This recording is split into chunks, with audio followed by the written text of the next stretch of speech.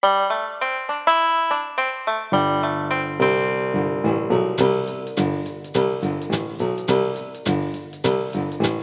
there! Welcome once again to Movin' Right Along, a Muppet movie podcast brought to you by ToughPigs.com. This is the podcast where we watch the Muppet movie 2 minutes at a time and talk about it a lot. I'm your host, Ryan Rowe. And I'm your other host, Anthony Strand. And today we have a guest who was with us for some earlier minutes, and he must have had so much fun that he just wanted to come back for more. Tell the folks who you are. Hooray! Hi, I'm Danny Horn. And I am very happy to be here. I was here around, I don't know what minute it was. Around Never Before, Never Again-ish. Yes. And rather than deciding that you would never again come back, you came back. I actually begged for... Somebody must have dropped out, I know, for you to ask me again. But I was begging, actually, to come back, because I did love it so much. And for those who don't know, Danny is the founder of ToughPigs.com. So this is a cool episode for us. Yeah. And in this episode, we are looking at minutes 57 and 58 of the Muppet movie, in which Kermit answers a phone call, gets tied up in a barn, and meets the sinister Professor Krassman. So we start with the insolent waiter, played by Steve Martin, announcing a phone call for Kermit the Frog. Steve Martin just has a few seconds of screen time here, but once again, he just wrings every possible drop of comedy out of this character. Yeah. Well, I actually have in my notes, Steve Martin's cameo now has stretched over 5 of our episodes. Wow. And, what a gift that he's in so much of this movie. Yeah. Because all of it is good, including, up to and including him saying phone call for Kermit the Frog. He just kind of annoyedly throws the phone down and exits the frame. Yeah, exactly. Just the fact that he can take a line like, "Are you Kermit the Frog? Phone," and make it so funny. Yeah. So now Steve Martin is about to exit our lives forever. So farewell. Bye, Steve Martin. It's been nice knowing you. And this is a really interesting moment, is that phone call, because this is kind of the jump off from I Hope There's Something Better Comes Along, which is this incredibly rousing, really funny song. It's probably the funniest song in the show or in the movie. And so you're going from this super high of this awesome Kermit and Ralph song. And then it's going to the tone of the movie is about to completely change and become essentially an adventure story for the next little while. Yeah. And so Steve Martin kind of closes that out. And then Ralph has kind of his jump off line where he says, what is it now? It's not often you see a guy that green have the blues that bad. And that's kind of a wistful line, and then he kind of goes, Well, and that's your transition moment into it's now we have left that tone behind. Yeah, I was actually thinking about that for the first time this time, that the camera does kind of linger on Ralph, and it's kind of it is kind of letting you take a moment to move into this next sequence. Yeah. Yeah. Huh. Well, and of course, the other thing about that line is that on the soundtrack album, Ralph says that at the end of the song, right at the end of the song. Yeah. And so I have a tendency to forget that it's in the movie at all. When we watched the last minutes where they did the song, I was thinking, oh yeah, he doesn't say that. And then here it was but he does. His inflection is a little different on the soundtrack too, isn't it? It's a little more bemused. I don't think he says, beforehand on the soundtrack. Right. It's more it's not often you see a guy that green have the blues that bad.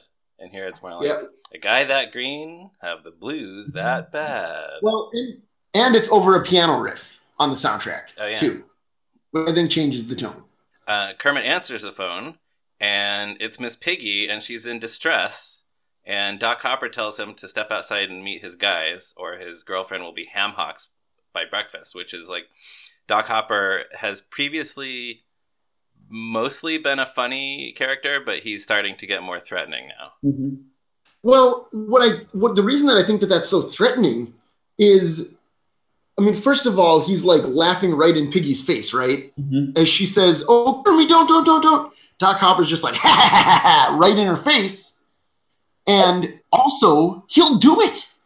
He owns a restaurant that it's an actual threat. Food out of sentient animals. Yeah. That's what he does. This is not a hollow threat.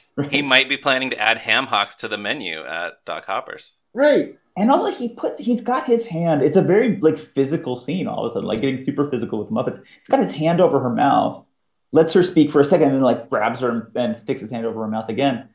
So it's the first time that he's actually like had his hands on the Muppets. Right. Yeah. If that makes sense. It like crosses, all of a sudden it crosses this line that you don't even realize necessarily is a line that's going to get crossed. But, you know, before this, he was basically like at least one car length behind. Huh. Yeah. Right. Well, and when, up to this point when he has interacted directly with them, he's trying to be charming, right? He's trying to convince Kermit through offers, through words, to join him. And now it's done. It's gone to right. I mean, of course, he also shot Gonzo with a gun already, but again, that wasn't to their face. Yeah. Right. Yeah, that's kind of what I was getting at. He's been a smiling sort of broad villain, and now he's done smiling. So, do we know how he actually got Miss Piggy? I guess it was just they said phone call from Miss Piggy, and then she went off to get the phone. Yeah, I don't know. I guess that was a decoy. Like, she thought it was her agent, but it was really, like, Max calling from a payphone or something, and then they grabbed her. Yeah, they grabbed her. And then Kermit sits there. Okay. Yeah, it's kind of left up to our imagination. And so one thing that's interesting about that is that she is not fighting him. Yeah, not yet. You know, yeah, and we know why. It's because it sets up, like, 3 episodes from now.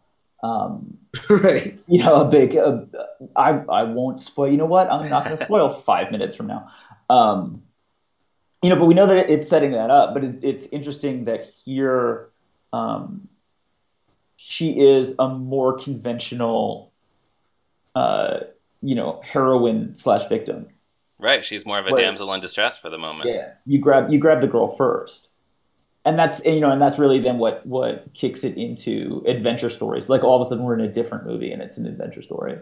Right. And there's another thing. I'm just going to keep on talking. Go for it. Okay. Please, by all means. This is why I demanded to have more episodes. I just have more things to say. One thing that I noticed just like watching these minutes for this podcast is the music. Did you notice how intense the music gets as soon as Piggy like comes on the phone? Yeah. There's like these trilling violins. It's very ominous. Yeah, and there's this snare drum, which is super intense. Like now, right. That's the thing that I wrote down is I love the war movie-esque rat-a-tat-tat score as Kermit opens the door. I think the snare drum made an appearance earlier when Kermit met Doc Hopper for the first time. So I always think of this as kind of like it's coming back, and this time it's more serious. Yeah, it sounds like gunfire. It does. It punctuates like at various times throughout the conversation. Like basically whenever Kermit isn't talking, it's like there's gunfire happening. Yeah. Yeah, it's super intense. Yeah. Well, speaking of gunfire, Kermit comes out of the inn and suddenly there's 6 guns in his face, which we talked earlier about how it's really not that common to see guns in a Muppet thing, but here's 6 of them. It's startling. Like I never thought about how many it is. Like I stopped and counted them. 6 guns is so many guns. Pointing at Kermit's tiny little head. Seems like overkill. It does. He's just a little baby. And of course, Kermit's meek little line is, "Are you the guys I'm supposed to meet?" Yeah, that's good. That's solid Kermit stuff. Yeah. You know what? There's one. I'm going to go back just a second. Is Max during the Doc Hopper call? He's like standing in the back and kind of staring at Doc holding Piggy, and I believe that this might be at least kind of leading up to his straw that broke the camel's back moment. Oh yeah, I'm looking at it right now. He's watching Hopper on the phone, and then he kind of like turns his head away. Yeah, like he's really not sure about what's happening right now, and he's really acting. Like Austin Pendleton is specifically doing a thing. Yeah, especially for being in the background. Yeah, he's not just standing in the background and observing. Like he's having a response to this. Huh? Yeah, you're right. Yeah, maybe Max is the secret protagonist of this movie. I think he is. I mean, he does kind of save the day. Yeah. And he has a complete story arc. Yeah, he's like Mr. Banks in Mary Poppins. Exactly. They should make a movie about Jim Henson convincing Jerry Jewell to write this script called Saving Max. Saving Max, perfect. Meanwhile, we cut to the barn where Kermit and Piggy are now tied to a post. Piggy says she's not worried because she knows Kermit is planning something bold and clever. Kermit says, "I got us this far, didn't I?" And I've decided that I just really like it when Muppets do really dry humor. Mm-hmm. And Kermit is especially good at it. Yeah. Well, and I love Piggy's faith in him. Like, she is, once again, she's so sure that he's going to assume the awesome responsibility of command, right? Like, that's what this is. She knows that Kermit is a born leader. So that's why she's not a bit worried. Although, again, she just met him that day. Right. But he got us this far, didn't he? Yeah. He makes a good first impression. Yeah. And I guess she's really bought in, and he is too, really, bought into the way that this adventure story works. That she's the damsel in distress. She's waiting there, super glamorous looking. And Kermit is the one who's going to save the day. And that's really kind of the funny part about this moment is putting Kermit into a role where he's really just not competent at all. So Piggy is just expecting them to play out their roles the way that they're meant to, and Kermit isn't quite prepared. And kind of physically, like, there's a lot sort of in this, and then like in the next minute or so, where like he really squeezes his body a lot. Like, they do a lot with like that. This is an empty puppet that has Jim Henson's hand in it. That he's like wriggling around, and then there's a point where he like scrunches all the way down. Where, this is supposed to be his big moment, and physically, like, he can't even like keep himself inflated.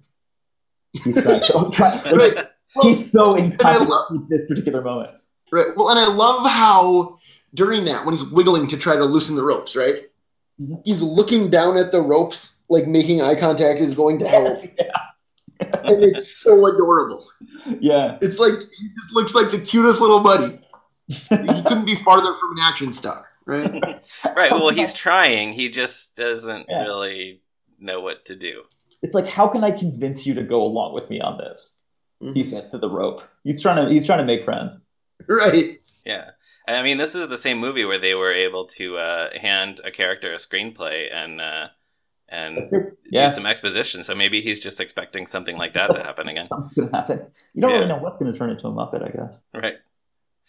And then Doc Hopper has Max get the professor, and with a shot of a pair of boots clicking their heels, we are introduced to our next cameo guest star, Mel Brooks as Professor Craftsman. Whose introduction to this movie is so great, right? Yeah. That close-up of his heels clicking together, and then we pan up and see that it's Mel Brooks. Yeah. Yeah, so it's really intense. Well, and for listeners who might not know, who is Mel Brooks, right? Who is Mel Brooks? Oh, man, are we that old? Oh, my goodness. Sure. It never occurred to me that people would need to be introduced to who Mel Brooks is, but you're right. Well, we've been doing that with all the cameos. Yeah, we've been doing that with all the guest stars. And like, I think people might know him now as just kind of the elder statesman of comedy who shows up and sometimes does funny things, even though he's very, very old. But in 1979, he was an active film director and like one of the top comedy directors in Hollywood. He was one of the leading comedy guys. Yes, right. He had made 3 perfect films in the past decade or so. The Producers, Blazing Saddles, and Young Frankenstein. And now, so this is 1979. His most recent movie was High Anxiety, which he starred in. And I was actually saying this to Danny before we started recording. He's so much funnier in the Muppet movie than he was in his own movies when he played the lead. Huh. And I'm not sure why. That's an interesting point, because he doesn't really play the lead very often in his movies. What, High Anxiety and Silent Movie? Are there any others? Silent Movie, High Anxiety, Life Stinks. Oh, see, I've never seen Life Stinks. And arguably History of the World Part 1. Oh, yeah, in one of the segments. Right. So, yeah, I guess maybe he's better as a supporting guy who can just come in and be wacky for a few minutes, but that's interesting. This is not a character who can survive more than a couple of minutes in contact with the movie. Right. I wouldn't want to see a movie about this guy. Right, because he's insane in every possible way. If the Muppet franchise was like Star Wars, they would be doing, all these spin-off projects. Like we mentioned the Bernie and Arnie movie, so there would be a Professor Craftsman origin story. It would, if they made the Professor Craftsman origin story right now, it would star Kevin Pollak, and I don't want any part of it. Well, fortunately, they'll never make that movie. So, but really, if this was like the Muppet movie expanded universe, like his daughter would be this like green skinned freedom fighter who's like super important in a whole series that you never heard of. Right. Yeah. I'd watch it. I'd watch that as long as he wasn't played by Kevin Pollak. All right. Yeah, no, that'd be right. But yeah, and obviously we can talk more about Mel Brooks next time. Sure. Spoiler. I will say though that I think High Anxiety is underrated. I like that movie more than most people do. Okay. There's that. So here's a question: what is Professor Craftsman a professor of? That's a really he's must be some sort of brain scientist, right? Yeah, well, Hopper introduces him as the leading authority on mind control in frogs.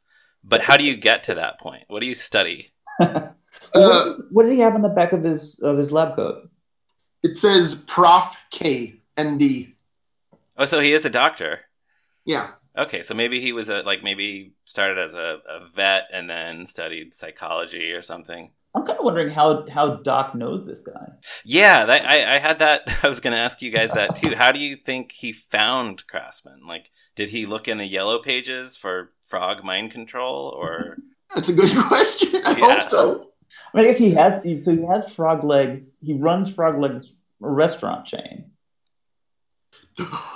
He uses Professor Craftsman's services to put the frogs into an obedient state before he slaughters them. So they're not hopping around. My goodness, that totally now, yes, that makes sense. This whole scenario just got that much worse.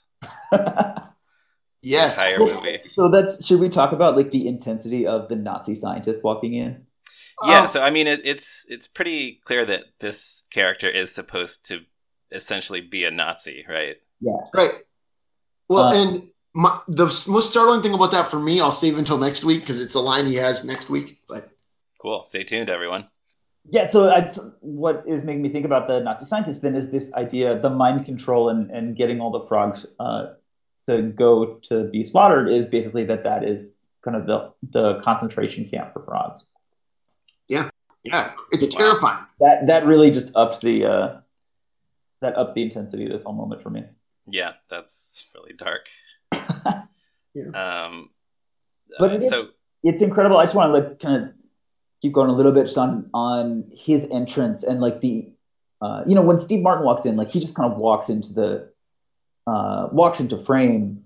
He doesn't get like a big intro shot, and having like seeing Dr. Craftsman's boots and then it pans up is really announcing like here's a new character who comes in, and he goes nuts. Like every line that he says, he's delivering in a slightly different way, and really kind of taking over the movie. So this is the moment where he says like, "Where's the victim? I mean patient." And what's so great about that is that little oopsie giggle that he gives after he says victim. And then like leaning all the way over Piggy to examine Kermit and sort of ignoring her, and then really quickly saying, "You like garlic, don't you?" Oh, that's such a good joke, and I'd never noticed it before. I mean, that must have been an ad-lib on his part. That does seem I think a lot of this stuff was. Yeah, so because I looked at that June 1978 draft of the screenplay, and Professor Craftsman's part is like half of what's here in the movie, or maybe even less. It's like he comes in and he turns on the machine, and that's it. So when Mel Brooks got on board, I guess they seized the opportunity to really expand this character and make it a lot funnier. Was he German in the script? I don't know if it specifies. I guess Craftsman kind of sounds like a German scientist, but he's super German. Yeah. There may have been some German references. I don't remember. I don't have it in front of me. But it's just, so so here's a character coming in. It's really announcing that this is suddenly a different kind of story.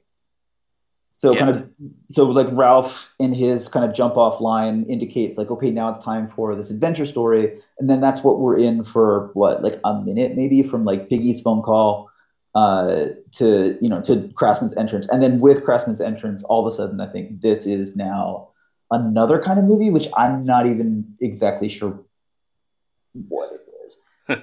Yeah, well, it's still intense now, but it's also very wacky. Yeah, it's a ridiculous intense. It's a parody of intense, right?